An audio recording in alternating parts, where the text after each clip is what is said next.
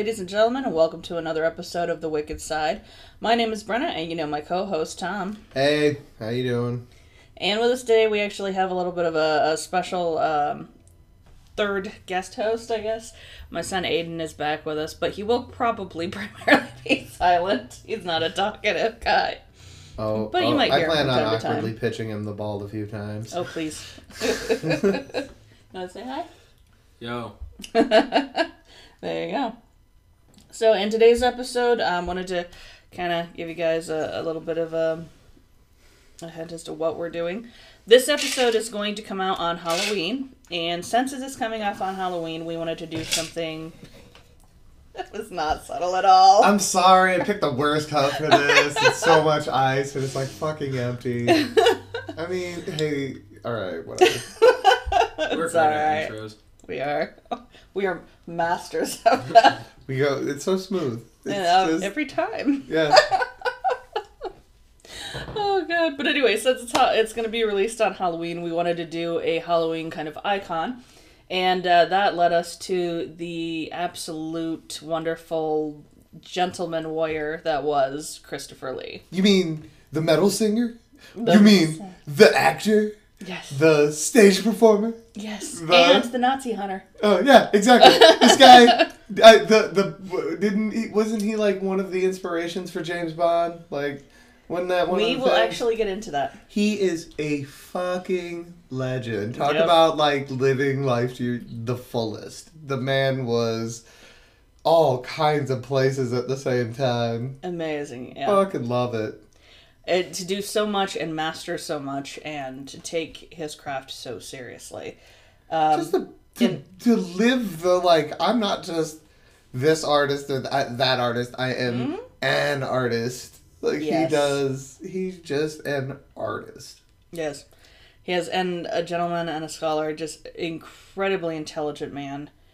Very, very, I don't know, just, he had kind of a grace and an aura about him that I don't think Oh no, I mean, we see that often in people. and it was so great to see him in so many roles where you got to see that aura on 10 to set to, you know what I mean? Where he was Yes. playing these very commanding presences or very, like, I mean, know. his voice just says wizened authority. Exactly.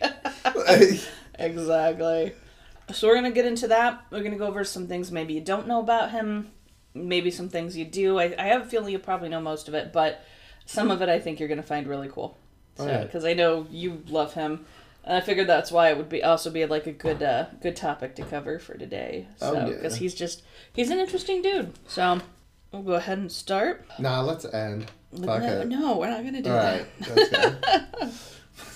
So I really wanted to talk about this man. Like I said, he's such an amazing stage presence, and everybody who's seen any of his films, you remember him. Even after the film is done, you still remember him. Even if it's a small bit role, you remember him.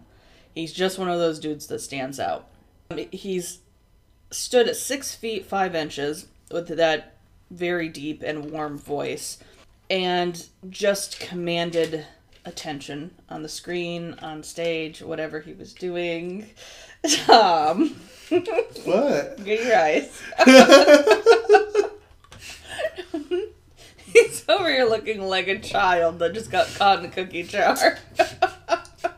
I wanted to quietly get my eyes and not attract attention. And, I mean, I'm sorry that you blew all of that cover, but Okay, well. focus, professionalism. Let's go. Let's keep an eye on the ball here. Oh my god. Tried so hard.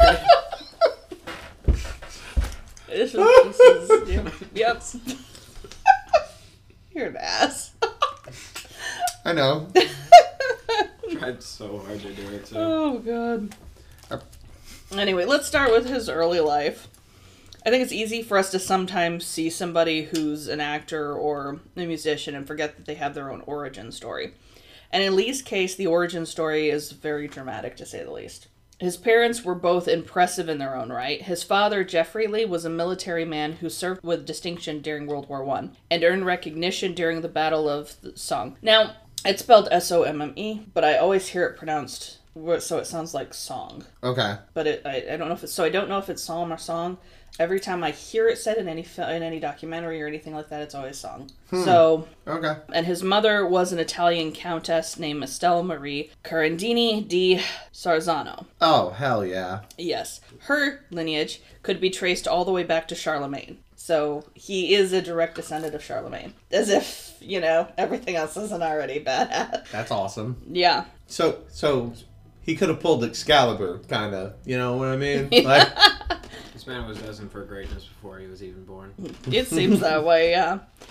They had already had one child together, Christopher's older sister, Xandra, who was born in 1917. They welcomed their son, Sir Christopher Frank Cardini Lee, into the world on May 27th of 1922. His parents, however, divorced in 1926, and for the next 2 years, he lived in Switzerland with his mother and his sister. so, wait, do you think they divorced because of the army brat or the Italian countess? Like, who do you think was the bigger bitchier one in that relationship? I have no idea, but from everything that I researched, they said it just wasn't a happy marriage. Oh, I And- bet not. You're talking about two people used to get in their way all the time. Exactly. Like, acquiescence isn't in their vocabulary. Yeah. And also, Jeffrey was away a lot. He was a career soldier. Yeah. That's what that was where his love was, so he went where he was told to go, and, Yeah, fair enough. that meant he wasn't there that much, and I can understand it, so. Man. So Well, wait, who'd he go with then? His mother. Okay. I just said that. I know, I missed No. it. That's why I was Oh, re-asking. okay. Yeah. Jeez, just calm down. Calm down. Don't make me get the bag of M&M's over that. I will. Whatever. Start, we will. Are you gonna start throwing M&M's at me? Like, No. give it to her! Like, give it to her! Make I'm her- gonna like make her lean stop. forward and then make just distinct crunching noises Oh, near the microphone. God, you while would. Oh yeah. You would. Just open mouth chewing too. That sounded more like you were like... I mean, you take it however you want it. That's your mind, dear. That's your mind. Oh, God. All right. Okay. He went with mom. They split. All right. Where were we? Yeah, they spent 2 years in Switzerland. Okay. There we go. Yeah. While there, Estelle enrolled her son in Miss Fisher's academy for his preschool years. And here he had his very first acting role as the lead in Rumpelstiltskin. That's cool. Yeah. So in 1928, his mother moved them back to England, where he attended Agnes Private School in Queensgate, London. And in 1929, Estelle remarried to a banker named Harcourt George St. Croix. Oh yeah. What a fucking name. Hey. What a fucking name. Hey though, this lady's got standards. Everyone, Yeah. honestly, everyone's just got fancy names here. Jeez. Exactly. You gotta love old world stuff for that. Like, Yeah. We got all this, but then you have Jeffrey Lee. there's something we Like his like. The father's. closer we got to the 20th century, the less like extraordinary names became. Yeah. The less, I guess, They flamboyant, got very as it were. simple. Yeah. His stepfather just happened to have a nephew who was a young writer, and that nephew's name, Ian Fleming. Oh yeah. There Yep. you go. And if that sounds vaguely familiar to those who don't know, it's because Fleming created the infamous character of James Bond. Yeah. Yep. Later in his life, Lee would actually get to play the titular man with the golden gun. Which is so good. So Yeah. ironic. He was actually, from the research I did, he was meant to play the role of Dr. No. Okay. And Fleming had intended for him to play the role. But the directors didn't realize that. So they had already cast somebody else. He didn't get the role. He didn't get that role. He got the man with the golden gun. So, I mean, ironic. It's just still ironic. Like, just shows you how bad casters can be sometimes. yeah. Oh, I have a list of parts he passed on. Wait till we get to that. Oh, hell yes. Yeah. Let's go. So, Parts he personally said, fuck that. some were scheduling conflicts that All didn't right. work out. And Fair some enough. were, as he got older, he just couldn't keep Right. up with a hectic schedule. So, Yeah, fuck that. I'm retired for a reason. he refused to retire. Oh, did he? He was not a man who wanted to slow down at all. Damn. All right. Keep Wish I going. could be Yep. like him. Right? Already like the guy. Hella intrigued. All right. Yep. He even made friends with another young man who would grow up to become an actor as well. Daniel Patrick McNee starred in a detective series called The Avengers, which was Oh, yeah. largely popular, yeah. Yeah. And he also played Sherlock Holmes in a few very memorable roles. Both would act together in several school plays during this time. Speaking of the Avengers, could you imagine, like, modern Doctor Strange played by Christopher Lee. Oh, I know it's not the same Avengers, people. I 100% understand it. But wouldn't he like him all right, in that role? Give him back. Okay, instead of the Sauron days or the Saruman days, let's get Christopher Lee Saruman days to play a wizened Doctor Strange or something. Oh, that would have been gorgeous. It would have been so much fun. The voice. I mean, the voice. It's the voice. To be fair, though, I do think Benedict Cumberbatch was a fantastic choice. I like him in that role. That's Doctor Strange. Yeah. So, why are you giving me that look? Every time someone says his name, I just want to say it wrong. I just want to make up whatever it is and say it wrong. I've had that joke happen so many times. It's awesome. So yeah. I refuse to say his name correctly at this point. So, but the stupid thing is, I've heard it all those different ways, and I've heard it first, and I still knew exactly who they were talking about every flippin' time. So not hard. Nope. That poor man is doomed. Oh, alright, so now we're getting into the young man years. As he grew, he wished to attend Eton College in Windsor. Most students who attended the boarding school he was at were actually being groomed to attend Eton. However, his stepfather refused to pay for Eton despite Estelle's insistence. He applied for a scholarship, but he missed it by 1 place after having a bit of trouble with my own personal nemesis, math. Oh, yeah. So that made me feel much better. Right? Math sucked for Christopher Lee, it's okay for me. Exactly. Instead, he attended Wellington College from the ages of 14 to 17, and there he learned for his talent for languages. So, like, what kind of talent for languages are we talking? We'll get into that. So, he mastered French, Spanish, Italian, and German, while also gaining a bit of Swedish, Greek, and Russian. Enough to be passable and have conversations. Wow. Not a full mastery, but... That's yeah. That's this fun. This guy was just a jack of all trades. Yeah. So, I didn't have not just a jack of all trades, but, like, a master of so many. Yeah. It wasn't just, like, jack of all, master of one, or anything like that. No, it was a master of so many and a jack of very few, like... Yeah.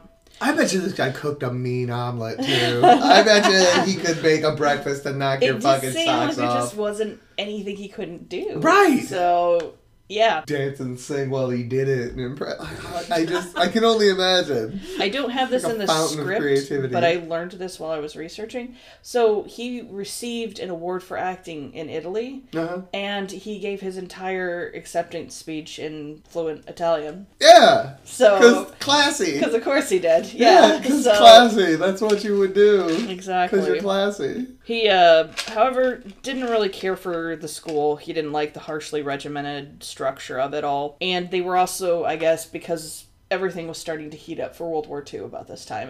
Everybody knew it was coming. So they were also started doing, like, yard exercises and things like that with the young men in preparedness. In preparation. I guess, yeah. Kind of hated that. After his stepfather went bankrupt, however, he wasn't entirely saddened to have to leave the school. Unfortunately, he didn't get to finish. And that was in 1939.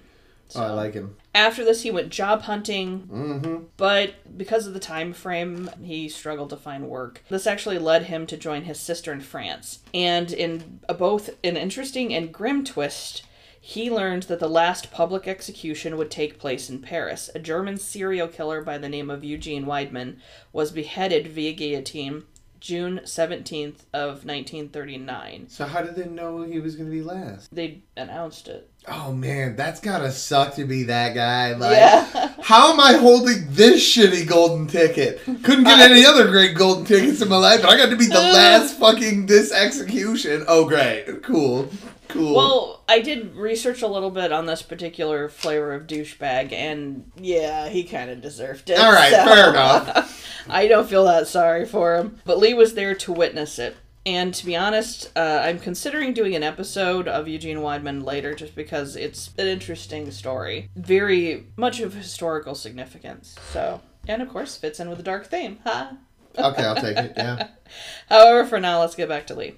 After this, he went to stay with exiled Russian princely family members. Okay. Who had, or The bourgeoisie! Exiled Russian princely family that had ties to his mother. So I don't know if they were actually family members, but they had ties to his mother in some way, shape, or form. But with war on the horizon, he returned to London just to be safe, where he worked as a clerk for a while. Now we get to the point of Lee's life that some may know about and others don't. We're going to get into his military service during World War II. He slayed a fucking dragon during World War II, didn't he? He rode one at least. He found one. It was like a secret mission on behalf of king and country, and the motherfucker rode a dragon. Honestly, he didn't even slay it. He was too cool. He was like, no, I will preserve the last dragon because I am an honorable officer. Like, yeah, it's for real. What did he do during World War II? Like, it's incredible up to this fucking point. It gets so much better. All right, let's go. Step on the gas, Christopher Lee. Better and worse at the same time. So anyway, now we go in, of course, like I said, to his military service. So believe it or not, at the time, Lee was too young to join the service in a conventional way. So what did he do? Him and his friends actually packed up and traveled to Finland sometime in September of 1939, hoping to give assistance there.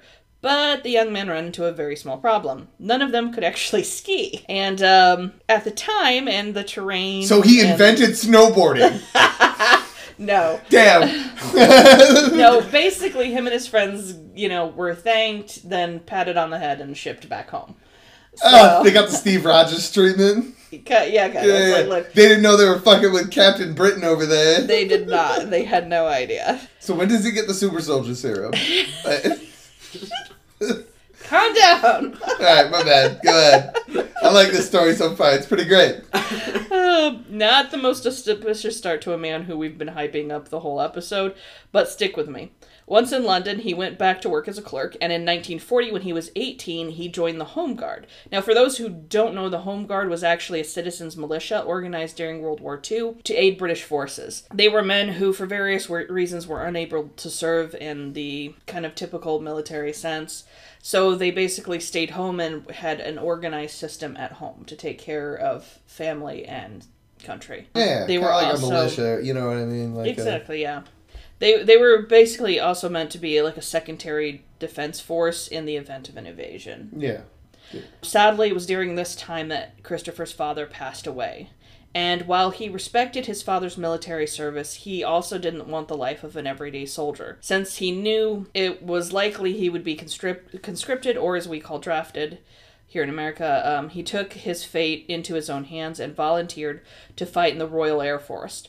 Although this sadly didn't last, he began blacking out while flying, which, for obvious reasons, is a huge problem. He was diagnosed with a failed optic nerve, which meant that he could never fly again. But this wasn't going to slow Lee down. He then applied to the intelligence branch of the Royal Air Force, and for a brief time he worked in a military prison. Then he went into intelligence gathering. He worked for the department in charge of decoding German ciphers. Oh, there you go. As I said, he was a master with languages. So where else are you going to put a man like that? Yeah, I already know all of the relevant ones in this war. Exactly. He had this to say about his service during the time. I was attached to the SAS from time to time, but we are forbidden, former, present, and future, to discuss any specific operations. Let's just say I was in Special Forces and leave it at that. People can read into that what they like. There you go. And that's the correct answer for many men who's done that job. Yep. Like, there you go. The website forces.net, where I got most of his service history, which, if anybody is doing any kind of military history, forces.net, great resource. Awesome. I fully recommend going to look, because it's really comprehensive, it's well written, they include photos, and it was just really well done. Shout out to them, fully recommend them. Anyway, when pressed by an eager reporter on his SAS past, he leaned forward and whispered to the man, "Can you keep a secret?" Yes, the interview replied, breathless with excitement. "So can I," replied a smiling Lee, sitting back in his chair. Perfect answers. Exactly. This man just shoots bullseyes. That's what he does. Like, oops. Master of comebacks. Yes. One. Bang. Silver bullets. Here you go. You get one shot. Bang. You get one shot. I wasn't actually sure where to put that quote, but it was too cool. I couldn't leave it out, so I had to include it. He was then posted in North Africa for a time, where he was actively part of a team that went from Egypt to Benghazi. There, they would sneak behind enemy lines and sabotage Luftwaffe planes and in airfields. Yeah, of course he did. Yeah. Right? Yeah. Uh-huh. And this is what I mean when I call him a badass. I can't imagine the fear and tension in doing something like that behind enemy lines. Yeah, him and the Howling Commandos. Yeah. Right? Yeah, I mean, I've read all this in the comics. I know, right? Keep going. This sounds... They totally ripped this story off. Wait, so when does Wolverine pop up? I want to know... Do we get a crossover here? Go ahead. This comic is great. Right? It's fucking wow. I know, it's like everything I learned. I'm like, dude. And mind you, at this time, he left the service at 24. Yeah. So this is all before the age of 24. Yeah. Yeah. The guy has lived more life. Meanwhile, I think, like, I was blackout drunk somewhere at 24. I'm pretty sure you were blackout drunk on my couch at 20. Not at 24. At 24, I was working, but I was definitely blackout drunk mostly every night. That dried up quickly, but man, that early 20s, oh god, that was so much drinking. I certainly wasn't doing this. I was drinking the cheapest, shittiest beer and working the longest, nastiest hours. Oh god, what was that one that we always used to drink? Southern Comfort. Oh yeah, that was our drink of choice when we were broke. Yeah, Southern Comfort and whatever knockoff Dr. Pepper. Oh yeah, that was it. Hopefully the ice is free, otherwise this is going to be a warm cocktail. Somebody please refill the ice trays. I'm sorry, I had flashbacks to early drinking. Oh my god, cheap beer. Oh jeez, I got heartburn just thinking about it. Right. Wine, for me, I was trying so hard to be sophisticated, and I do like wine now. I didn't like it then. I was making myself drink it because I thought I should, kind of thing. Because that's what other young women were drinking, and and I just remember, hating every second of it. See, for me, and I don't know. I like whiskey. I like bourbon. That's me where too. I'm happy. I know I'm happy there. Yeah. I will try literally anything else. Yeah. In the liquor department. And now I like wine now, but I'm still not a fan of reds, the lighter ones. I don't like dry wine. I know you're supposed to, but I prefer sweet wines. So yeah. But that's the thing. I don't like sweet liquor at all. We don't want to get into this conversation. This is a whole nother podcast. You spent a whole episode just on alcohol. A whole whiskey cabinet and glasses. Yeah, exactly. We can actually try it and get drunk when we talk about it. But let's get back to Christopher Lee. I'm literally stuck here. My underage son is sitting here what's alcohol? Right?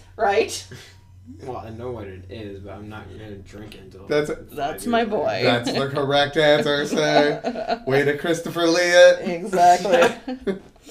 Oh, man. It should just be a new adjective, a new term. Right. When you knock something out of the park. I Christopher Lee that shit. I Christopher Lee that shit, bro. I just fucking... You don't even know. Oh, I love it. While the Axis surrendered in 1943, Lee became part of... What are you doing? Scared the shit out of me. He just lunged for the M&Ms. I'm sorry, I couldn't take it anymore. The giant yellow bag was too much to resist. Just calling your name. Shit. All I see is a quick movement going across because my head's down reading my script, and I'm like, what the fuck? You got Christopher Lee that shit. Never miss a beat. You think he would have blinked? We've already established I am not him. He could have had an assassin try to come after him on stage, and he'd have killed him and never missed the line reading. He would never have skipped that shit. Yeah, I never got the fascination with Chuck Norris. We have Christopher Lee. Why did we need Chuck Norris? Fair. This is a fair comparison. Oh, God. Anyway, where was I? While the Axis surrendered in 1943, Lee became part of an officer swap where he served with the Gurkhas of the 8th Indian Infantry Division. I know. I'm not sure how to say that. Watching you pronounce foreign names is part of the reason I do this podcast. Fuck off. Fair, but fuck off. And he served with distinction during the Battle of Monte Cassino. For those who don't know, this was a unit that specialized mostly in jungle warfare. They served in India, Syria, and against the Japanese in Burma and Singapore. I got a brief overview of the Battle of Monte Cassino from Wikipedia, and this is what it had to say. The Battle of Monte Cassino, also known as the Battle for Rome and the Battle for Cassino, was a costly series of 4 assaults by the Allies against the Winter Line in Italy, held by Axis forces during the Italian campaign of World War II. The intention was to break through to Rome. So that's what that was. Jeez. Yes. After this, he was assigned to the Special Operatives Executive conducting espionage, sabotage... Oh, this is where he joined S.H.I.E.L.D. Look, see, this is where he joined S.H.I.E.L.D. This is fucking great. Reconnaissance in occupied Europe against Axis powers. And then, as if all that wasn't enough to make your jaw drop, he went on to become a Nazi hunter. Using his amazing talents with language, Lee worked with the Central Registry of War Criminals. Sadly, this meant he also saw the horrors of concentration camps firsthand. And this is a quote from him. "I've seen many men die right in front of me. So many, in fact, that I've almost hardened to it. Having seen the worst that human beings can do to each other, the results of torture, mutilation, and seeing someone blown to pieces by a bomb, you develop a kind of shell. But you had to. You had to. Otherwise, we would never have won." If that doesn't hit you like a ton of bricks, man. Yeah, man. But that just lets you know how deep of a heart he had underneath all that armor he's talking about. Exactly. Yep. Lee then retired from the RAF in 1946 with the rank of flight lieutenant. He was individually decorated for battlefield bravery by the Czech, Yugoslavic, British, and Polish governments. Fuck yeah. Yep. And here is the remarkable part of all this. We haven't gotten into what has made him famous yet. Yeah. Yeah. So if your minds aren't blown yet, I'm not sure you have one. Topic 3, his acting career. So, what's a young warrior to do with an impressive service record? He knew he didn't want to work in an office, and even turned down an offer to teach at a university. Again, 24! Yeah. 24! He's one of those 24s with 60 years of experience that employers are looking for. Exactly. He's the gold standard of men. Right? It really seems that way, yeah. That's a really high bar. He found himself dining with his cousin, the Italian ambassador to England, Niccolo Cardini, and at the Italian embassy. Yes, well, most of us spend family dinners with our cousins trying to keep that one over-passionate uncle from bringing up uncomfortable subjects. He spent the dinners in the Italian embassy. With probably a actually active member of that political system, so yeah. I'm sure he heard his fair share. Oh, I'm sure he did. I bet you he held his own in political debate. I bet you that motherfucker was well informed and articulate. Of course he was. With pensive, thoughtful positions on things. Yep. And it seems we have his cousin to thank for what came after, because it was during this visit that his cousin brought up acting. When asked if he had ever considered it, Lee responded with, "No, I don't think so." To which Cardini suggested he consider it, and lucky for all of us, he did. His mother, however, was against it. She thought it was far beneath his social station. Oh, yeah? Yep. But as always seems the case with Lee, once he made his mind up, he wouldn't be stopped. So around 1946, or 47, sometime in that, he joined the Rank Organization, a British entertainment conglomerate, and he learned from one of their schools. He started picking up bit parts despite his height being a bit of a problem for casting directors. Wait, how tall is he? 6'5". Oh, Jesus. Okay. Yeah, I think he actually held the record for a while for being the tallest leading man. No shit. Yeah. They got Tom Cruise out here standing on milk crates. This motherfucker's still over him. Yeah. Well, they actually, I have here, too, that he would sit for his scenes, sometimes to hide how tall he was. They'd have him... Jiminy Christmas. Yeah. In 57, this was when he became a horror movie icon for his role in Hammer horror films. For those who don't know, Hammer was a director. Yes. And the Hammer horror films are iconic. If you're a horror fan and you don't know about them, you need to go educate yourself. The bright red blood. The tone down everything and the bright red blood. Mm-hmm. That is one of the biggest visual attributes of Hammer horror. Yeah.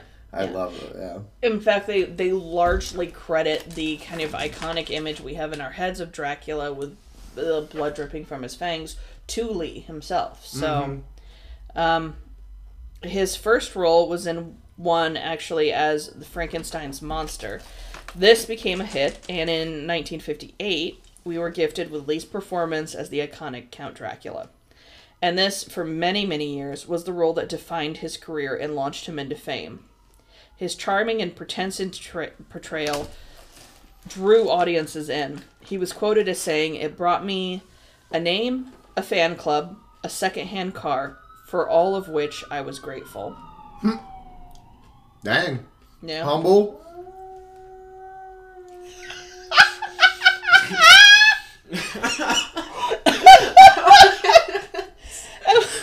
I'm leaving that in. That was too perfect. My dog makes different noises. He wants to be a cop too. Oh my god, this is horrible. Yeah. That was perfect. He has a broken howl too, where it's like he will do that and then immediately forget how. Oh. And it's like, you know, howl.exe has failed to start. Yeah.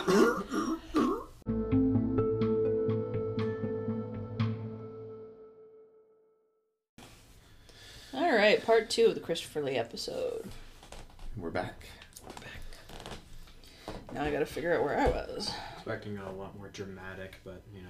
Oh no! If I get these random flourishes to turn it on, and then Brenna usually goes with it.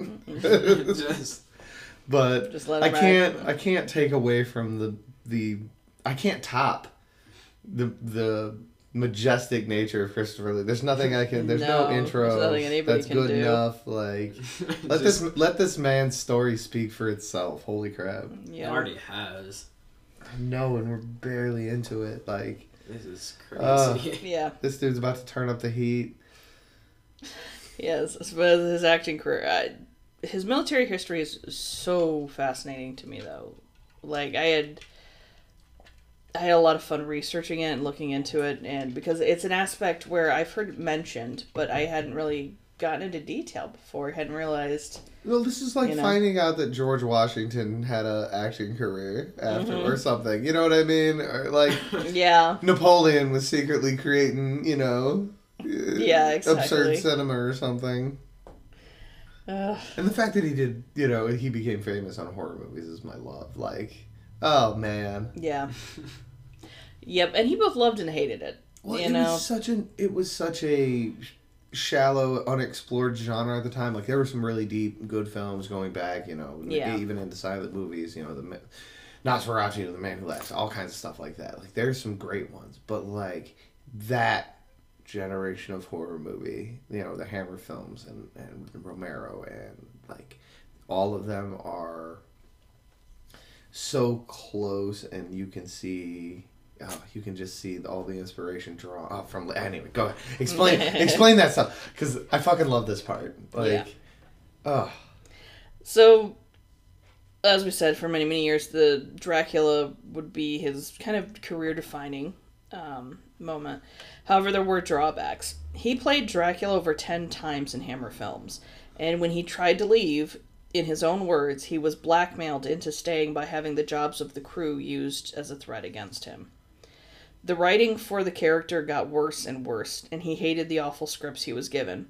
He was so appalled by the awful dialogue in 1965's Dracula, Prince of Darkness, that he actually refused to speak the lines, which is why, if you watch it now, he doesn't speak a word the entire film.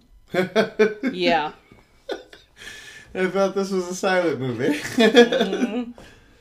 You want me to talk? Give me something to say, but I'm not saying this shit. Nope. I respect it. I'd rather stand here and look fucking awesome. Yeah. Than say those fucking lines. I'm just not gonna do it. Yep. Despite the iconic role, he didn't really consider himself an actor until 1958 with a role in A Tale of Two Cities, which he played the Marquis de Sade as the role. So, in 1962, in that bizarre Hollywood way, he was denied a role for the film The Longest Day, which is a John Wayne film. Okay. A war film. Because they didn't believe he would be convincing as a military man. Hilarious. Let that sink in. A man who sabotaged Nazi planes was not military enough for Hollywood. That is irony. Yeah, that's how you get whitewashing and shit, bro. He also played the now controversial role of the criminal mastermind Dr. Fu Manchu. Yeah. Yeah. Yeah. No one's perfect. No. In 1965 to 1969, the character was created based off a Victorian-era magician called Chung Lee Soo, who was actually also a white male. Oh, cool. Yeah, speaking of whitewashing, wow, that was perfect. Yeah. Yeah. And if it's the guy I'm thinking of, he was a dick. Oh, yeah? Yeah, if it's the guy I'm thinking of, he actually, a actual Chinese magician. Okay. Was going around and somebody, pitted them against each other, and the actual Chinese magician called the other guy out and said, "You aren't Chinese, bro." And, he was, stealing tricks from Chinese magicians and things like that. And nobody did anything about it, or cared. Okay. So he would actually get people to turn on his victims. So what kung fu movie is this? Right. This definitely sounds like the plot of all of a sudden these magicians have their own clan of kung fu and you get to see the fist of the white rabbit and shit. That'd be great. No, nothing like that. Probably should. Anyway. In 1970, he was to narrate a film based on his character from The Tale of Two Cities, the Marquis de Sade, but the role turned out to be an horrific embarrassment for Lee, because he learned, after it was released, that it was a softcore porn. Oh. Yeah. Oh, man, so he did everything. He even did porn. Unknowingly or not, the man did it all. Yeah, so... he was... Speaking of Hammer films, I betcha. Oh, you're wrong for that, but it's brilliant. Oh, yeah, but since he didn't realize this till after the film's release, he really couldn't do anything about it. After this, it almost feels like he was owed a more dignified role or two. Lucky he got them. During that same year, he also played Sherlock Holmes' older brother, Mycroft. He actually credits this role with breaking him from being typecast as in horror films. He actually would play 3 Sherlock Holmes characters over his career. He played Mycroft, Sherlock himself, and Sir Henry Baskerville. Oh, nice. Yep. The Hounds of Baskerville. Yes. And then came the role in the original Wicker Man, a now cult classic that's considered one of the best films Britain has ever made, according to the YouTube channel Biographics, with my YouTube crush Simon Whistler. Until you see the Nicolas Cage version and it ruins you for life? Yeah, no, I won't. Oh, it's so funny. Yeah. Oh, it's funnier than it is anything. Mm-hmm. Oh. He played many more roles in James Bond films and as the villain in Three Musketeers and its sequel. In 1977, he moved to the United States and began working in film. He even hosted an episode of Saturday Night Live. This appearance actually led him to be offered a spoof of one of his previous films, and this little-known comedy was Airplane. Yeah.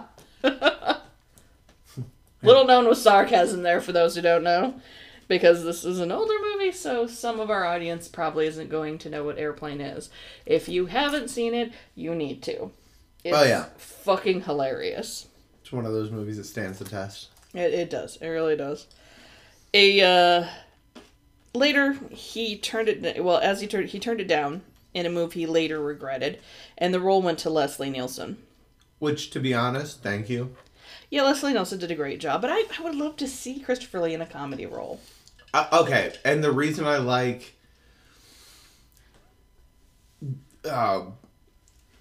geez. The reason I like Leslie Nielsen so much is in that movie is the straight way he delivers it. So I can only imagine Christopher Lee delivering some of those lines. Exactly, with that dignified bearing, you know? And that deep fucking voice. Oh, yes. Yeah. Sadly, he turned down a few other roles I would have loved to see him in, such as Dr. Sam Loomis in Halloween. Oh, that would have been cool. Yeah, 1978. And as King Baylor in Hellboy 2, The Golden Army, in 2008. Oh, wow, that would have been great. Yeah. I mean, that movie was on the edge for Mr. Del Toro, and I'm very much a fan, especially of that, series, but... Yeah. Oh, yeah. The weakest... Visually, though, I loved it. Oh, yeah. Every one of his movies is visually gorgeous. Yeah. But... Yeah, that one was a little rough story-wise. Mm-hmm. He also turned down the role of Grand Moff Tarkin in Star Wars. The role instead went to his friend Peter Cushing. Mm-hmm. Lee, of course, did go on years later to play the role of Count Dooku. Cushing at the time Cushing also had played Frankenstein's monster, much like his friend. And in a fun little twist, he was also friends with Boris Karloff, who was, of course, credited with making the role famous in his Golden Era Hollywood version in 1931. So, yeah. So this is where he starts forming the Avengers, right? Mm-hmm, pretty much. Okay. I won't go too much more into his career because, honestly, the script's getting pretty long, and I could go on and on and on about it. Lee was in so many movies that I don't know if it's true or not. I know he's been given the credit, and he's said it himself, that at the time he has been in the most films in Hollywood or in the world. So he's got to be on that list. Yeah. It was like 238 roles, I think. So he's done a fucking lot. Yeah. No kidding. Yeah. Prolific, to say the least. Like, yes. As a human being. Well, he did a bunch of roles in Tim Burton films, too, which, what a fucking fit. Wasn't he in the Johnny Depp Sleepy Hollow? Yes. As like a random judge character? Yes, he was. Oh, yeah. No. But now we're going to talk about the role that made him memorable in modern times. As I'm talking about this role, starting back. But I'll talk about the role that made him memorable to modern day audiences. Yes, I'm talking about his role as the evil white wizard Saruman in the epic Lord of the Rings trilogy. And I have to talk about it because it's such a mind-blowing moment, so I'm going to. While filming his character's death scene, the director Peter Jackson was coaching him to scream as his character was stabbed in the back. He asked Jackson if he'd ever seen a man get stabbed in the back. When Jackson replied no, Lee responded, "Well, I have, and I know what to do." LOL! Yup. Oh, wow. And then proceeded to I don't need your directorial fucking suggestions. I am an actor! Yeah. I shall act! R.I.P. anybody listening with headphones. Sorry. I was possessed by an ounce of the spirit of Christopher Lee. You just got a drop. If I would have got the whole thing, I would have taken over a country. I'd be president already. Yeah. He then proceeded to explain to Jackson, while everybody else on set fell silent, that the knife would puncture a lung, making screaming impossible, and that at most, the victim would let out a groan. Oh. Wow. Right?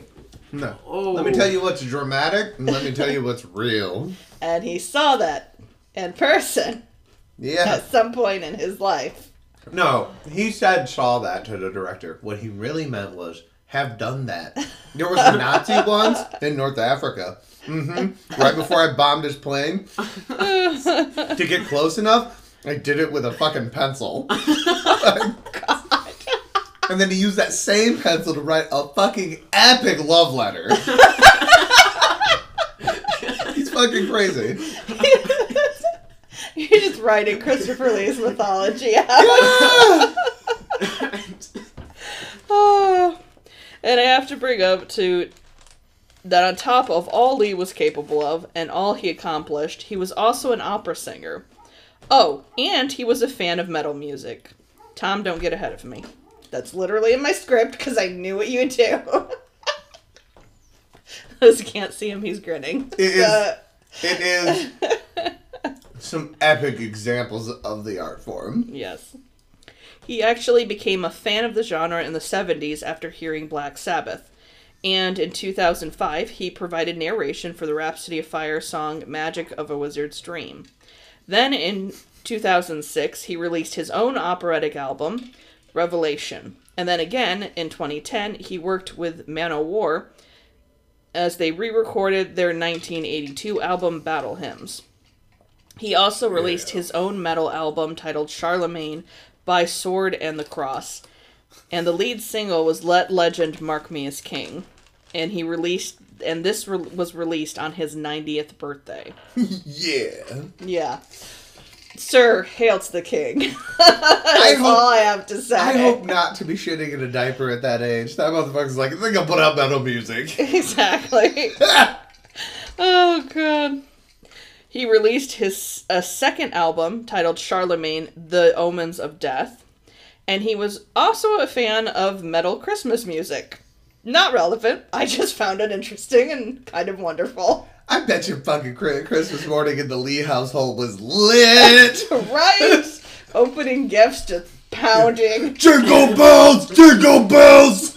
Fuck yeah! I'm so down for it. I know! Oh, God. I can't wait till they get to the drum solo in Winter Wonderland. Lee was quoted in an interview with Metal Hammer saying, I have a great belief that things, no matter what they are, music, literature, and anything in life, should come from time to time, surprise people, and that's what I believe in, surprising people. Heavy metal has, since its very beginning, surprised in the best sense of the word, and people all over the world. To be involved in that and to show people that even now I can still surprise my audience, it's very important. I've spent my entire career taking risks. Acting is a risk. It has to be. I've never been afraid, and I've done my best to take those risks. Damn. Yeah. I know, right? I bet you that guy's been in some epic fist fights at bars. Oh, God. Okay, so everybody has their list of, like... Celebrities or people you could resurrect and drink with? Yes. Yes. Yes. Oh, I knew, yeah. The resurrect and beer list. Oh, yeah. Yeah. Chris Lee's at the top of it. Like, right. I just to sit and listen to him talk. Mm-hmm. Another person, he's not dead, but I would still very much like to sit and have a beer with him at some point, is Stephen Fry. Oh, yeah. Yeah. Okay. He's another one. Penn Jillette for me. Yes. Very much. If I had to pick an alive one, too, yeah. Penn Jillette, man. I would... Yeah. Yeah. That's a big one. He said something for me that helped my whole outlook on life. Mm-hmm. And it was, I don't believe in luck. Luck is just probability taken personally. Mm. And so it's like, bad stuff keep happening. I'm just full of bad luck. It's like, nope, it's just taking the probability personally. Yeah. Yeah, it's been great. I love that. I do really like that. Yeah. Yeah. But, yeah. He was an epic soldier, an epic actor, and an epic musician. A wonderful blend of an artist, a warrior, and a scholar. To me, people like Christopher Lee are an endless source of inspiration. He is my king muse. Just ignore the fact that muses were traditionally women. But the one thing he wasn't... Don't be sexist. Exactly. But the one thing he wasn't was immortal. At 8:30 a.m. on June 7th of 2015, he passed away at Westminster Hospital after being admitted with respiratory and heart problems. I know that every light eventually goes dark, but I'm glad I was around to experience a little bit of Christopher Frank Carandini Lee's spark. And that's his very condensed tale. Yeah. Yeah, like every other artist that has to come to an end at some point. Boy, did that man make a fucking career out of everything. Yeah. Lived more life before his mid-20s, and some people will live in their entire lives. Yeah. To transform that into all kinds of other opportunities and adventures, and like, man, could you, not knowing, like, Yeah. I can't, it leaves you at a loss of words. That guy went to so many places and ascended to the top of so many things. It's, Iron Will. Yeah. And, like, there's so much more that I wish I could include on him, but as I said, like, the script was already running longer for what we usually write, and I couldn't, like, I was like, oh man, how much more do I want to put? Like, I can't put every single detail, but there was just so many little things, and, like, interviews with people who were around him, and everybody talked about enjoying their experience around him, they would talk about just his presence and his sharp wit, and how just being around him was an experience in and of itself. I bet you that guy got mad laid. I'm sure. He was very handsome. I mean, damn. And that voice, and as smooth as he was dealing with literally everyone by all accounts, like... Mm-hmm. Have you seen pictures of him when he was young? Oh, yeah. I've watched Hammer films, too, when he was, like, just in that peak prime, like that. Yeah. Oh, yeah. No, I'm not afraid to admit, like, handsome men are handsome, you know what I mean? Like, exactly, and he definitely was. And in a way that was just like... I root for handsome guys like people root for quarterbacks and shit. Like, score another one! Woo! I can't throw that ball either. Oh, God. So do you think he called his private porn stash the Hammer films? No, we're not going there. He was 6'5". I bet you he had himself a bit of a piece. He was probably my God, so perfect. He was probably so fucking perfect. He was tall, handsome, and blessed beneath the belt. Like, I bet you it was fucking amazing. Yeah. I'm just saying, I bet you there was just a wake of pleasured women behind him. They could have made movies about that. Probably.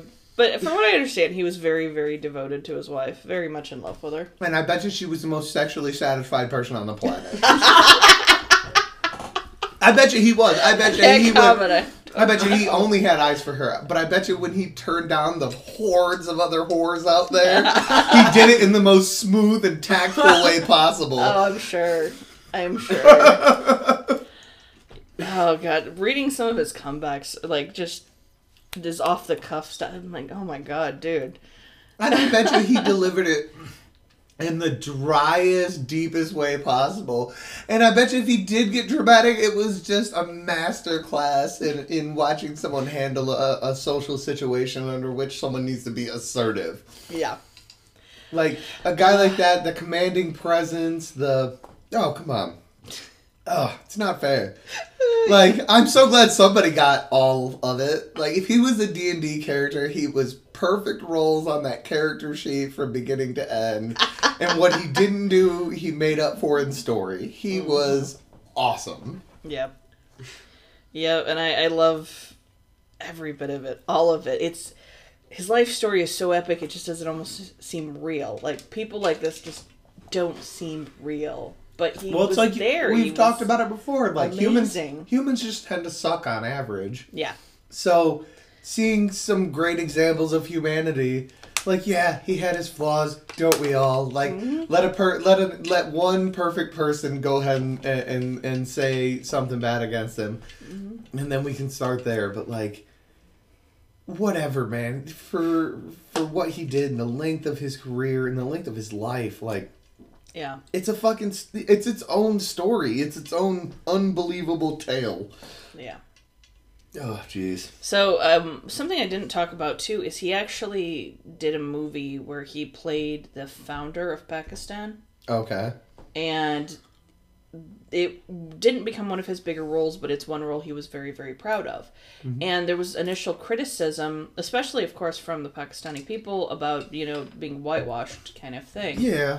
But they said that his performance was so amazing, and he was so respectful in his approach to it that he eventually won everybody over. Hey, look, it happens every now and again. Nobody talked about Robert Downey Jr.'s blackface in Tropic Thunder because it was pretty great, and nobody was offended. It was also very self-aware, too. It called itself out on what it was, and it was so lampooning that, and I loved it. It was so perfect. Yeah. Oh, God. Robert Downey Jr. is just brilliant, too. And he's another one I've thought about covering at some point, because... Oh, yeah. Yeah. We'll talk about the wicked side, man. Mm-hmm. Like, early years, drug addiction, careless and reckless behavior, to turn it all around, to be one of the most iconic roles of its generation, to... Do you know what one of my favorite roles that he was in was? What? Charlie Bartlett. Yeah, the principal. Yeah. Yep. He was so good in that. Yeah. Yeah. I mean, he played a fucked up character, but he did it so believably. Yeah. No, I agree. I like that movie, too. I love that movie. That's one of those, I think, underrated movies. Did you hear how the main actor in that one died? Yeah. Oh my God! Could you imagine being crushed by your own car in your driveway? Yeah. Like, oh my God, that is so bad. All accounts, because he was also playing in all the Star Trek films and everything like that. Like, his career was only going up, and he was such an amazing actor, and just a freak accident so young. I know. So young. And by all accounts, like, one of the sweetest human beings that ever graced the planet. And it's heartbreaking. Yeah. God. That's the thing. At least with Christopher Lee, we got a full lifetime, to really look at and see what somebody with that kind of talent could do. And, So how old are you?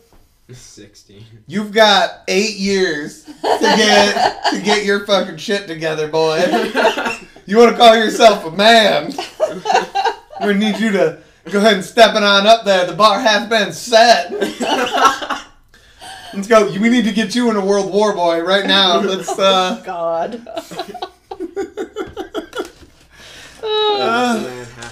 You need to get a couple of businesses going for yourself right now. Yeah, no pressure or anything.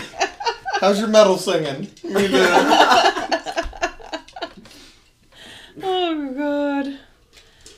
Think about all of that, man. All those experiences. This is part, like, when he talks about risk, though, I felt that. I felt every part of that, because quitting a traditional job to do tattoo full time was a huge risk. Yeah. A huge risk. But I don't regret it. I love it. I love what I do. But it's that sometimes you got to look out into the abyss and you got to acknowledge the fact that you might fail. Yeah. You might fail hardcore. Yeah. But is it worth it to still even try? Yeah. Well, you can never... I mean, okay, the safest bet is on yourself, right? If you know you, and you know you're a hard worker, and you know you're going to come through, the safest bet is on yourself. But it still is that it's the scary transition of this is what I've been doing for so long, and this is how I fed myself, and this is how I've advanced myself to this point. But now I've got to take this on, and I've got to do this and shift all of my energy this way. And then from a professional standpoint, it's also... like, for an artistic standpoint in general, it's terrifying to put your work out there. And no matter in what form. It's even terrifying for me to do this because, like, this is history that we're talking about. Everything is well documented, well researched, and if you're wrong, the internet will correct you. So understanding that I am not a professional, I still want to do the best that I can to present something worth listening to that is accurate. Yeah, it's called having standards. Yeah. Not enough people have standards of both behavior and performance. But it's that taking that risk and putting it out there anyway and doing it anyway. And that's... But that's what gives you the odds of that gamble being successful. Standards, performance. Yeah. You've got to put the time in to practice what you're not good at, what you are good at, to develop in a direction for an art style to whatever it is, Yeah. you have... And actually, that reminds me of somebody said, I can't remember where I saw it recently. I can't remember if it was in an article or something like that. But it was something to the effect of interest is not the same as intent. True. Somebody may be interested in something, but being casually interested in something is not the same as the intent for the hard work behind something. Oh, 100%. I feel that way about computers. Yeah. I do little things here and there with Linux and quote-unquote hacker stuff, just because I want to know what that stuff is to some degree. I don't necessarily want to be Neo from the Matrix tomorrow, writing code and hacking into the CIA database. Yeah. Like, I'm just casually interested in it, but it's not something I'm trying to make a career out of. Mm-hmm. So, yeah. I'm interested, but I have no intent with it. Yeah.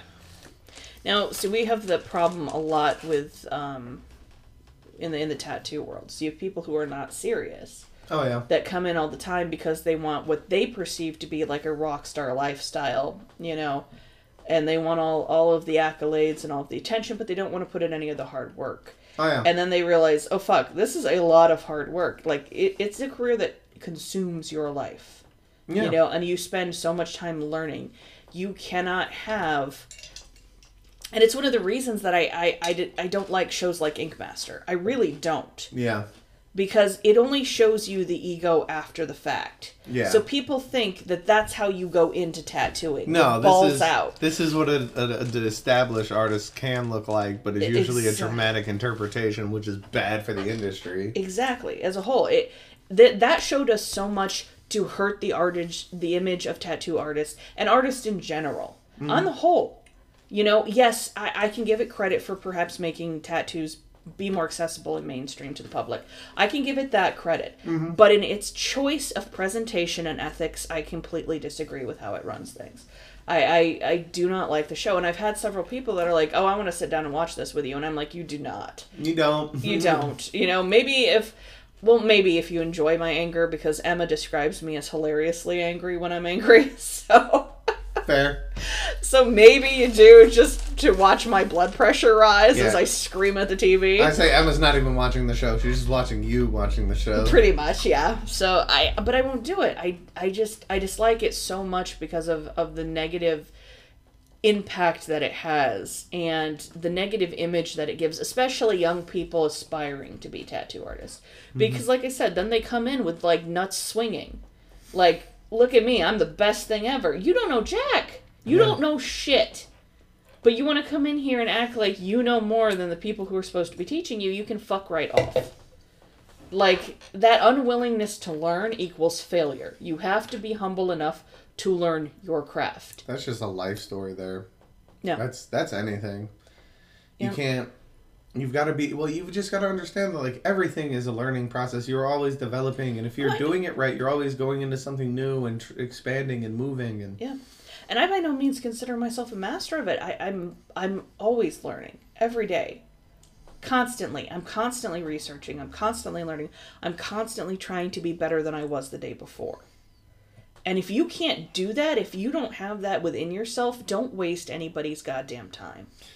I mean, I think there's so many small business people who can feel that, who understand that. Mm-hmm. They're putting everything on the line for it. They are dealing with, a few employees or none or whatever it is, but they're dealing with vendors and suppliers and, contracts and customers, and they're trying to do all of this. And, it's all, there's no, I shouldn't say there's an exception to every rule, but there's no easy way out for any of us. No. It's all forward.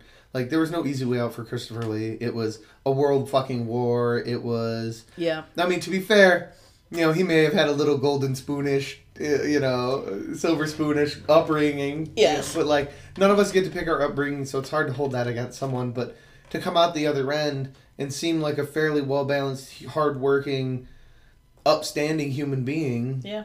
And to be fair, like, none of that led to his military career. Yeah. None of that led to his acting career. His mother didn't even support him. Like, right. He built those things on his own, through his own experience, through his own suffering, through his own hard work.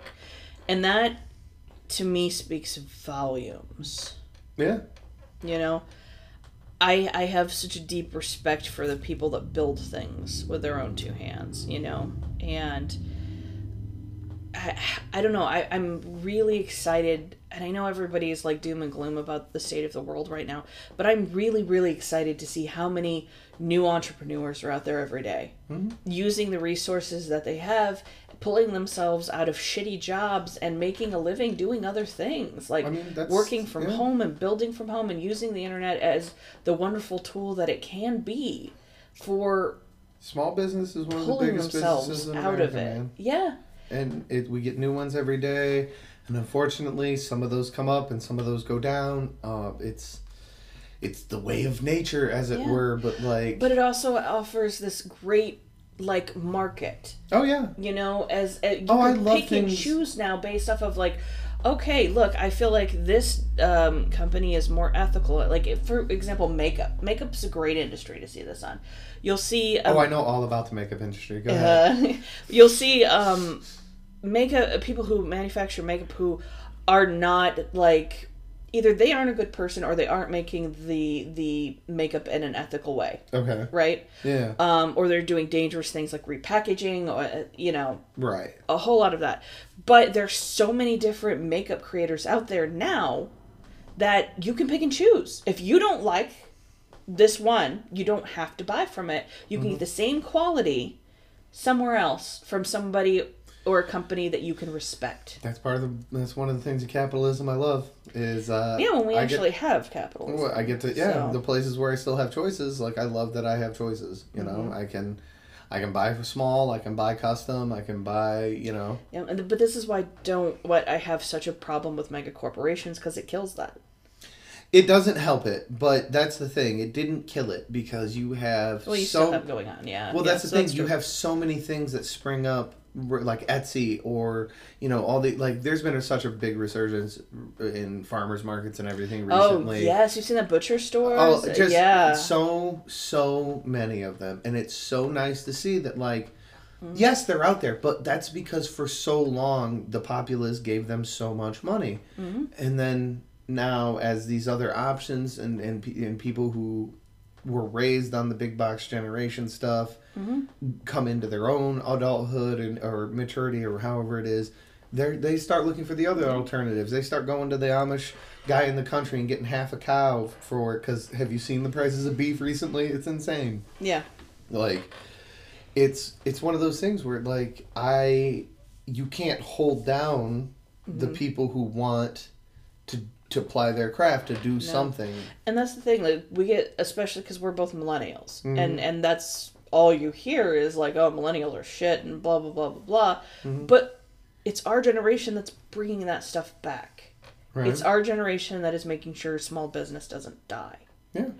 You know, bringing things like companies that make like weaponry, even like armor. You can find that shit now. Like, oh, dude, I was looking different types of I was clothing, looking at bulletproof hoodies the other day. Right. Just because they're fucking cool. Like, yeah, that sounds like some James Bond shit. Yeah.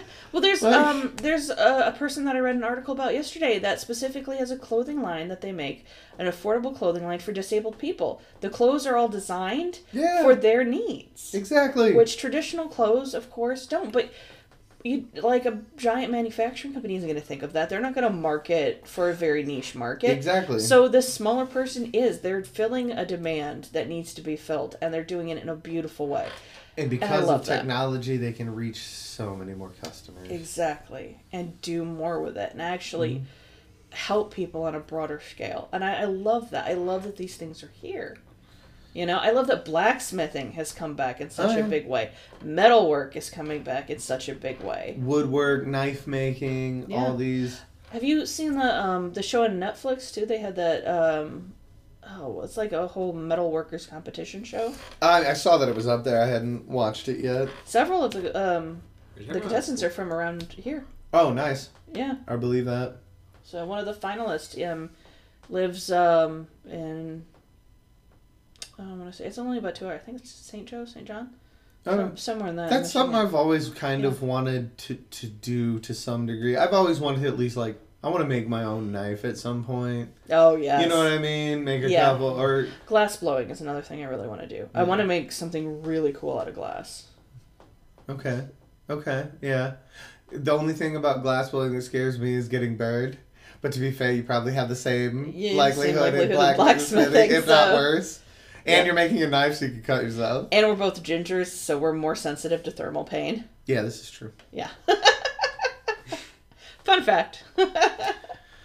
Oh, man. Really not. So many things to do and so little time and no excuses because goddamn guys like Christopher Lee exist. Yeah, exactly. But, you know, it's why I started doing this. I didn't want to go through my life and say I didn't do this. I didn't have this experience, you know? It's why at some point I want to write a book. I don't know what I want to write about, you know? But I know I want to write a book and publish it just to say I've done it. Yeah. Even if it doesn't go anywhere, it doesn't have to be a success. I just want to be able to say I did it. I did it. Yeah, I did that. I'm an author. I'm a published author. Exactly. Just because I wanted to be. I took my life and I squeezed every ounce I could out of it. Uh-huh. That's what I want. That is my same excuse for going and doing stand-up. Like, 5-minute fucking open mic shit. It's like, I don't care if it ever turns to money. I don't write hard enough or put enough into it to make it ever be that way. Mm-hmm. But I got up and told jokes in front of people and have gotten laughs and loved it. Yeah. You know what I mean? Like, I love that. It was fun. It was so much cool fun. That you do that. It was so much fun. And it's one of the best highs I've ever had in my whole life. Like, it beats any drug. It beats any... But it's one of those things that I had to do because I had to do it. I just had to stretch out in that direction. Something in me was like, be creative, motherfucker, and go. Like... It's so fitting for you, too. There's nothing about it that I don't love for you. Ah, fair enough. So, eventually, you just at least going to have to let me go once. I'll stand in the back so you don't even have to see me. I'll leave right after so you don't even have to talk to me. That'll have to... I don't know. It is one of those things where performing in front of strangers helps me so much because it helps everyone become so faceless that I hear your reactions and I don't really see anybody as an individual. You are the crowd. And I'm trying to work them like an instrument because I want them to make certain noises. So I have to make certain noises at certain times with certain concepts in order to get this instrument to make its music. I get it. It's so weird. It is a weird how I experience comedy. I like it though. I like every bit. I like watching it. I like watching open mic comedy. Yeah. Yeah, because you get to see some real funny people. You get to see some, and there's so many of them. Like, oh man, everybody gets 5 minutes, and you've got 18, 20 people, whatever it is, and it is to see the wide range of people who come through and are doing it, and like the young to the old. Seeing just a generational gambit. There's the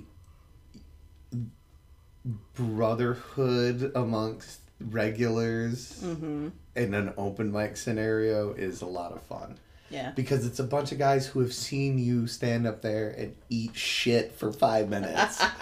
And some of those guys were the only ones who got the jokes, and they might have been the only one in the room laughing. Yeah. But like... So let me ask you, in that scenario, even if you haven't made the crowd laugh, if you've made another comic laugh, does that still make it all worth it? Yes and no. It makes it taste less awful, but it's still awful? No, because sometimes there are some of us who are sadistic in that aspect of like watching you eat shit is more hilarious than anything you could say. Like watching the excruciating, like, have you? I don't know if you know the time dilation effect that happens when you are on stage and there is a light in front of you and you were talking to people. No, and you are attempting to elicit responses from them. 5 minutes seems like the rest of your fucking life. And when you are eating shit up there and not getting the responses you want, the time grows impressively long. See, for me it's a little different, because when I'm focused in on a tattoo, time passes incredibly quick. I have no concept of how much time I'm spending on something. Yeah. I really don't. so focused in the moment that what takes a couple hours feels like nothing to me. When I'm on a good joke and it's working, and it's a one, I only have a few that I've really built any kind of narrative around or have like any amount of time, outside of some good one-liners. I have a few that I know will take up the last 4 minutes of my act or whatever, and I have to go through and explain them and get my ha-has, and when those are popping, when those work, that time goes quickly because I'm knocking down the script, you know what I mean? I'm going through, and I know to raise my voice here because punch and bam, and get my reaction, and then back to my story or whatever it is. But I know that tune, I know that dance, I know what it should sound like on the other end, and it varies for crowd and type, and like I know there are just certain, you could look out in the crowd and go, well, how men have it harder for child making joke is probably not going to work with these college-age females sitting over here to my left. Like, it's probably not going to go over well, but we're going to give it a shot. So we're either going to eat shit for the rest of this time, or we're going to go and get some laughs, make some believers. But I love that gamble. Throw those dice. Let's see if am I going to piss these people off, or are you going to laugh? Because honestly, I like it either way. You could be mad at me. That's all right. Just know I thoroughly enjoy it. Either way. Yeah. Oh, talk about me. Let me run around your head rent-free. Usually the people who are mad at me, I love running around their head rent-free. It's a wide open and empty space that I often have room to frolic and play in because there's nothing else going on up there except an imaginary hatred of me. No. It's beautiful. I don't do this frequently. I have a few people who I know don't care for me, and I'm one of them.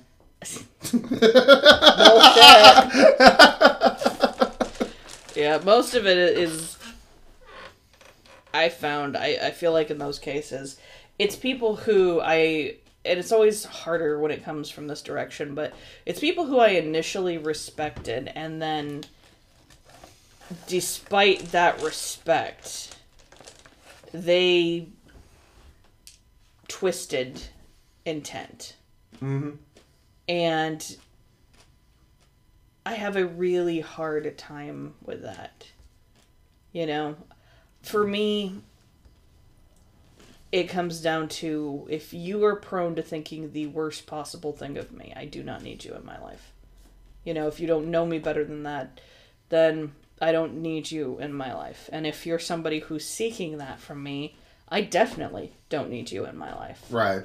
If you are looking for me to fail, if you're looking for my flaws, if you are actively seeking these things out, then you need to reevaluate yourself, because you're unhappy with you and I make you uncomfortable, and that is not my fault.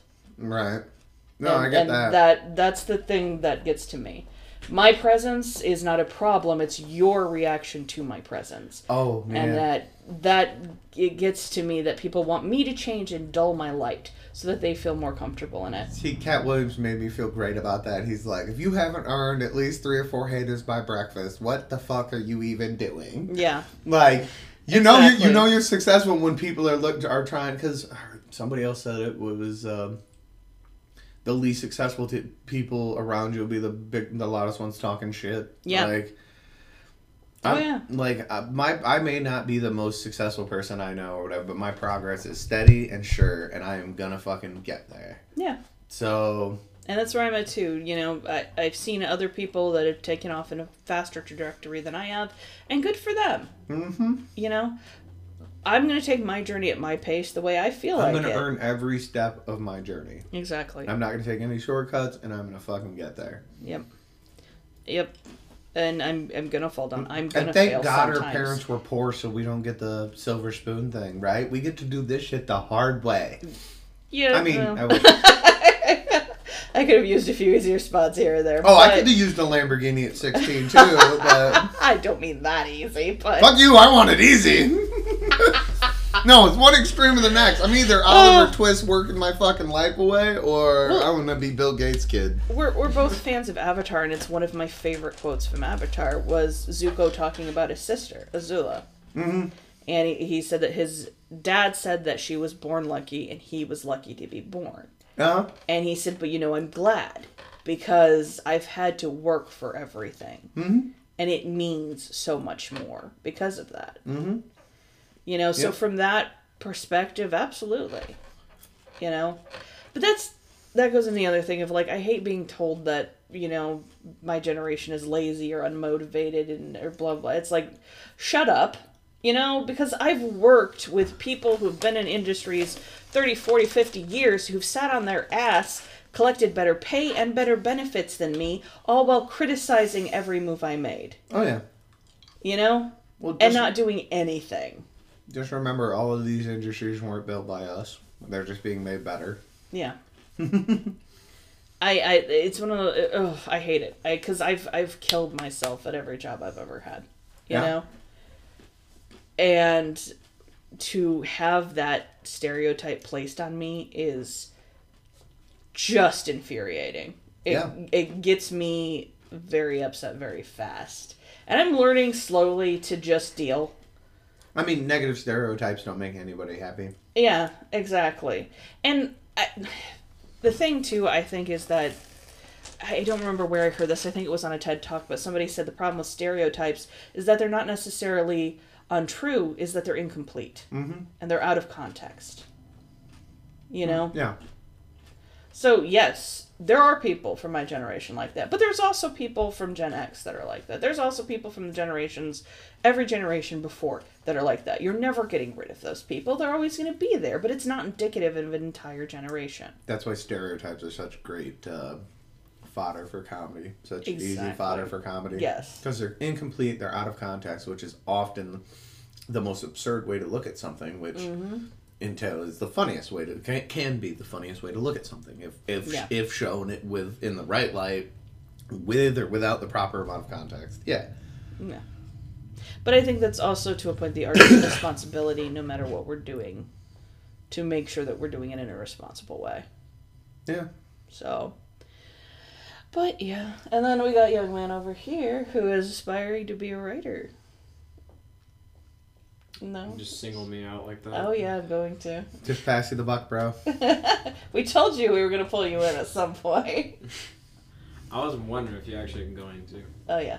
You're not getting that alive. What are you thinking? It's a big negatory there, Ghost Rider. You are in it. But the good news is you're still young and you're still deciding if that's for you. So I'm excited to see where it goes. So, I mean, hopefully I can publish a book, but... Oh, you will. If you want it, you will. Yeah. That's the only thing. There's no hopefully. If you want it, baby, you will. Well, I mean, hopefully I get finished with this. Hopefully you finish it. That's another kettle of fish. I get that. I'm hoping to get done with it soon. I have 26 half-finished projects around my studio right now. Oh boy. He's going to have a pile of chapter 1 through 4. Yep. I feel like that's a common thing for writers, though. Oh, I have no idea. Yeah, enough of my friends that are writers have said that they have a stack of 7 stories stuff they've in the begun in. Yeah. I have 6 stories in the making that I still have yet to finish. How many have you actually finished? Well, I mean, I finished... I know I've read a few of them. Honestly, I've finished 2, and I have a short story that I wrote. And that short story is more kind of a personification telling of how I felt my life was going until this point. Okay. I like that. Maybe sometime you guys can read it. I have read several of your works, but yes, I'll read that one. Is that my first one, The Depths, wasn't... It was rough, but, I mean... Honey, all your firsts are going to be rough.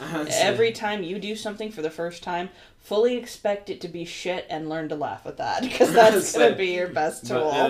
But my one that's based off of Lou, I would say, well, his real name is Lucy, but he goes by Lou in the story. That one's kind of, he's based off of me, and I'm hoping that can reach out to people who feel the way that I feel. You know what I mean? Well, there you go. And you won't know until you put it out there and take that risk. I just want you to know that as your uncle, I love and support you.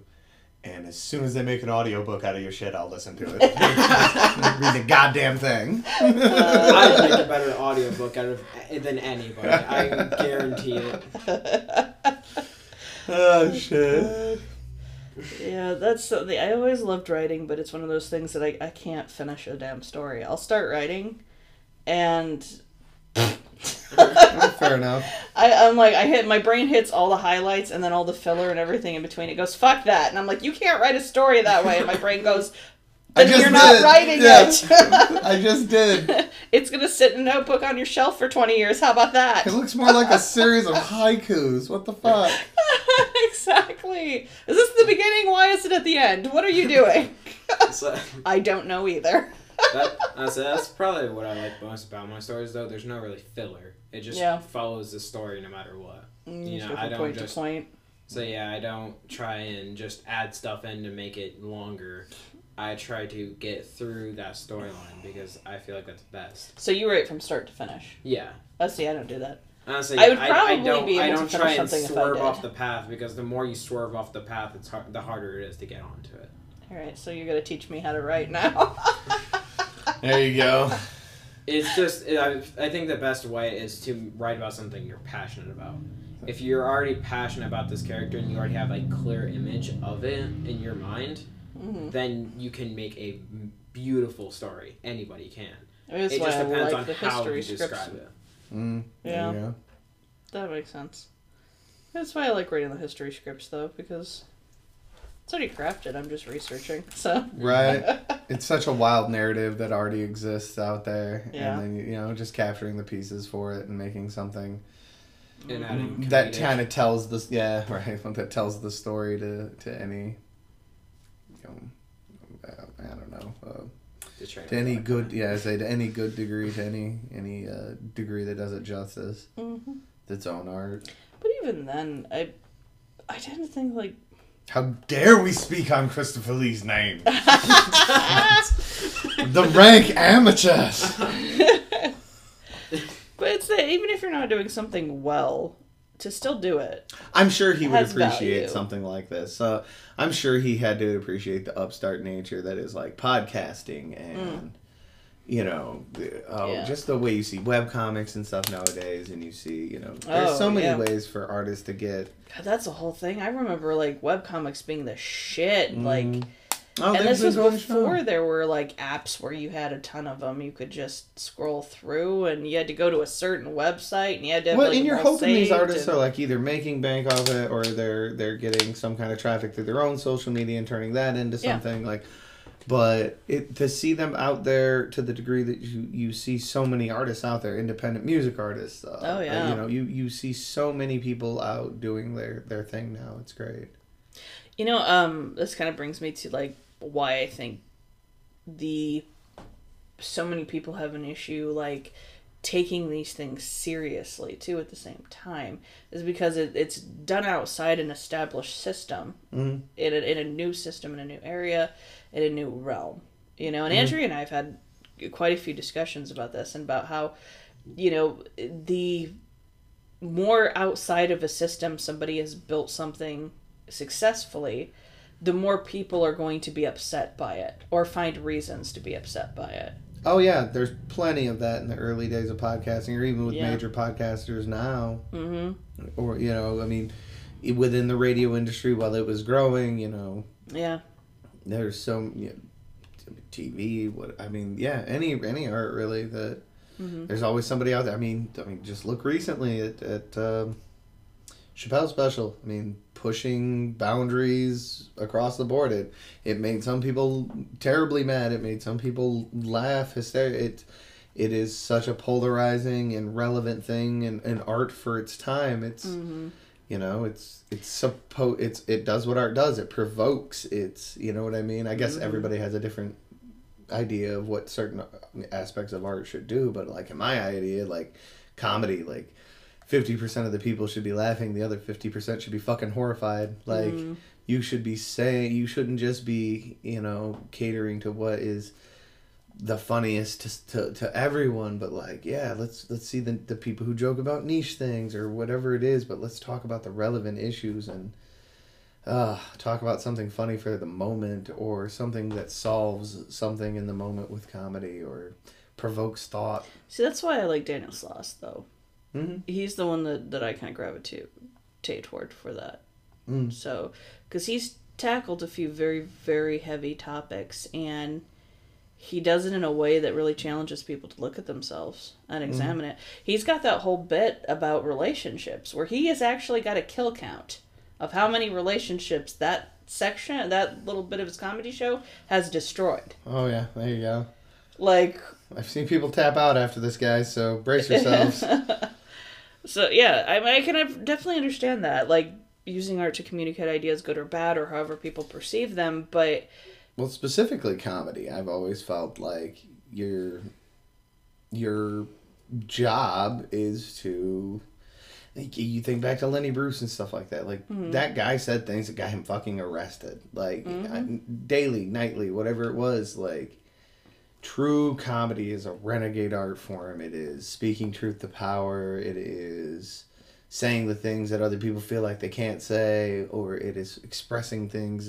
Yeah, I love it. It's the art form. It's like water. It fills every container that it's put in completely, and it bends, and it comedy can be literally about anything. It can be as funny as, you know, your dog running into the screen door, or it can be an elaborate joke that has been constructed by somebody over time and tested in front of crowds and tweaked accordingly, and it's such a brilliant thing. I understand that. Let me guess. Christopher Lee was also a comedian. Where's that in your notes? I guarantee he did stand up. He kind of was. Remember, he did that episode of SNL. Yeah. And he said he was very, very nervous about that one because that was a whole new light that people hadn't seen him in. And you know what? I bet you he was fucking fantastic. I bet you that guy could sit down, kick a few drinks back, and tell some jokes that will fucking roll you. Oh god! Like, there's no way. You can't tell me as smooth of a conversationalist as he could be. Like, you can't tell me he wasn't funny as shit. Oh, I bet he was. Oh, and he probably had stories that would kill you. Mm-hmm. Like, you remember that one time in the trenches in World War I, or that time in Northern Africa that we were like blowing up? Sorry, World War II. That we were burning up Nazis, and I lit that one on fire, and he ran around for half an hour. It was fucking crazy. Okay, for the record, we're not saying he did that. I can only hope that some Nazi fried for 30 minutes for the entertainment of Christopher Lee. I feel like that is an optimal human sacrifice for a man who deserves that kind of mythological treatment. I swear you're gonna start writing your own. Yeah, it's gonna be like it's gonna be the Chuck Norris version of Chris Lee. Yeah, hell yes. Oh. He's actually not dead. He joined the first colony on the dark side of the moon and is currently running that as their president. So, I love that thought. Yeah, just want to let you guys. Yeah, because of the lowered gravity, life is extended out there. So I'm just gonna keep going if we don't stop. You say you're not a writer. You just can't write shit down. That is the problem. You need a stenographer. I've told you before, if you ever ask me to write anything for this podcast, it will be basically me dictating to the wife as she types it out, because there's absolutely no way. That's all right. I just don't have the attention span. I need talk-to-text software and all kinds of... I can't do it. Mm-hmm. Actually, I use Google Docs to write, and they do have a feature, so that's... Yep. I'll often read from my notes and dictate it that way because it's easier. Amen. So, but I like handwriting stuff out too. So, a lot of it is a mix of from what I read in my sources and then my memories. Speaking of my sources, I don't think I listed any, and I should, other than forces.net. I did use Wikipedia to fill in some, and then Rolling Stones had an article about Christopher Lee's death, which was very, very good and very moving.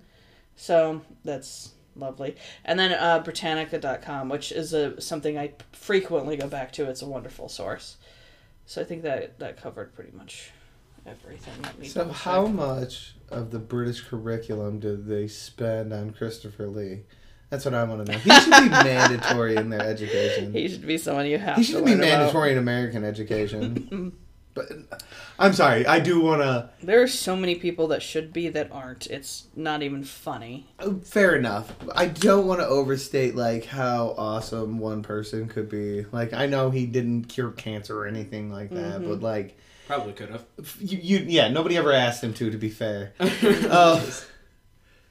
I don't know. I do want to end on some sort of, like, the wonders that you can achieve in this world are limited by your own drive and willingness to do them.